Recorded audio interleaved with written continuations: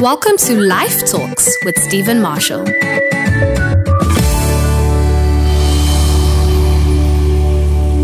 Half the message.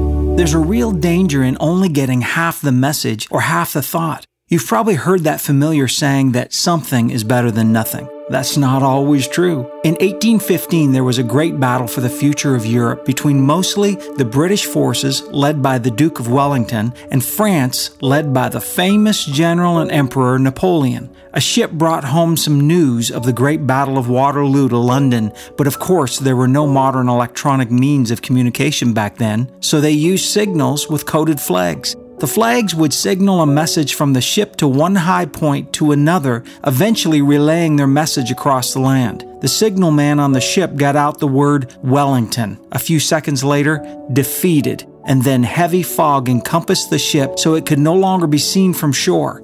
All across England, the demoralizing, tragic message went out: Wellington defeated, period. Full stop.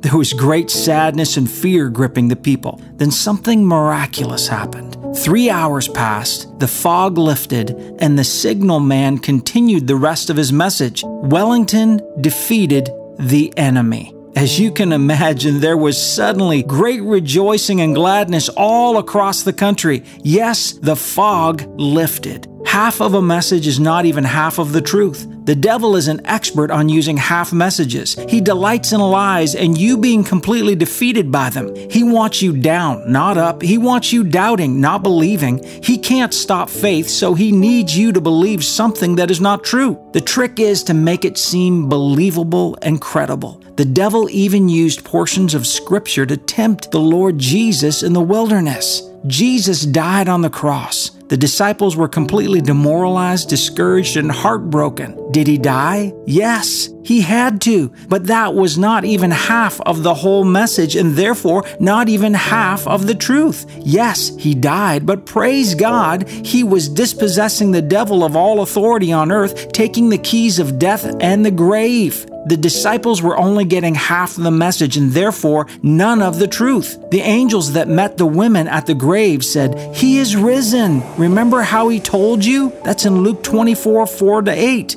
Ignorance is a choice weapon of the enemy. Your willingness to take only half of the signal is deadly. Get the whole message. Get the whole truth. Easter is not the truth with only half of the message. You can't quit the story on Good Friday. Yes, Jesus died, but God raised him up from the grave, and he is seated at the right hand of the Father, making intercession for you constantly. If you only believe he died for your sins, you have the picture of great sacrifice by a loving Jesus, but not his triumphant victory over the devil and the curse. We have too many half-believers caught in the doorway of life, sort of in and sort of out. Life cannot be victorious if you don't base it on Christ's entire victory. Life cannot be whole if you don't base it on the whole truth.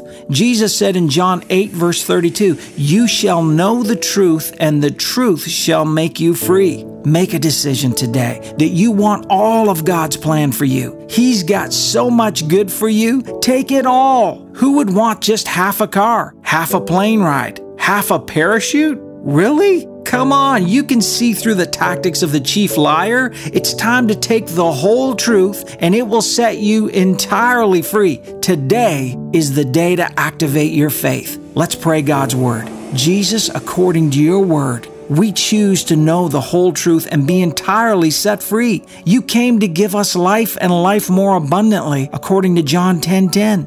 Forgive us, Lord, for being too willing to take only half the story. You said in Isaiah 30:18, "Blessed are those who wait for you." We are blessed when we trust in you, not when we lean on our own sense and reason. Direct us in all of our ways through these challenging times for your name's sake. Amen.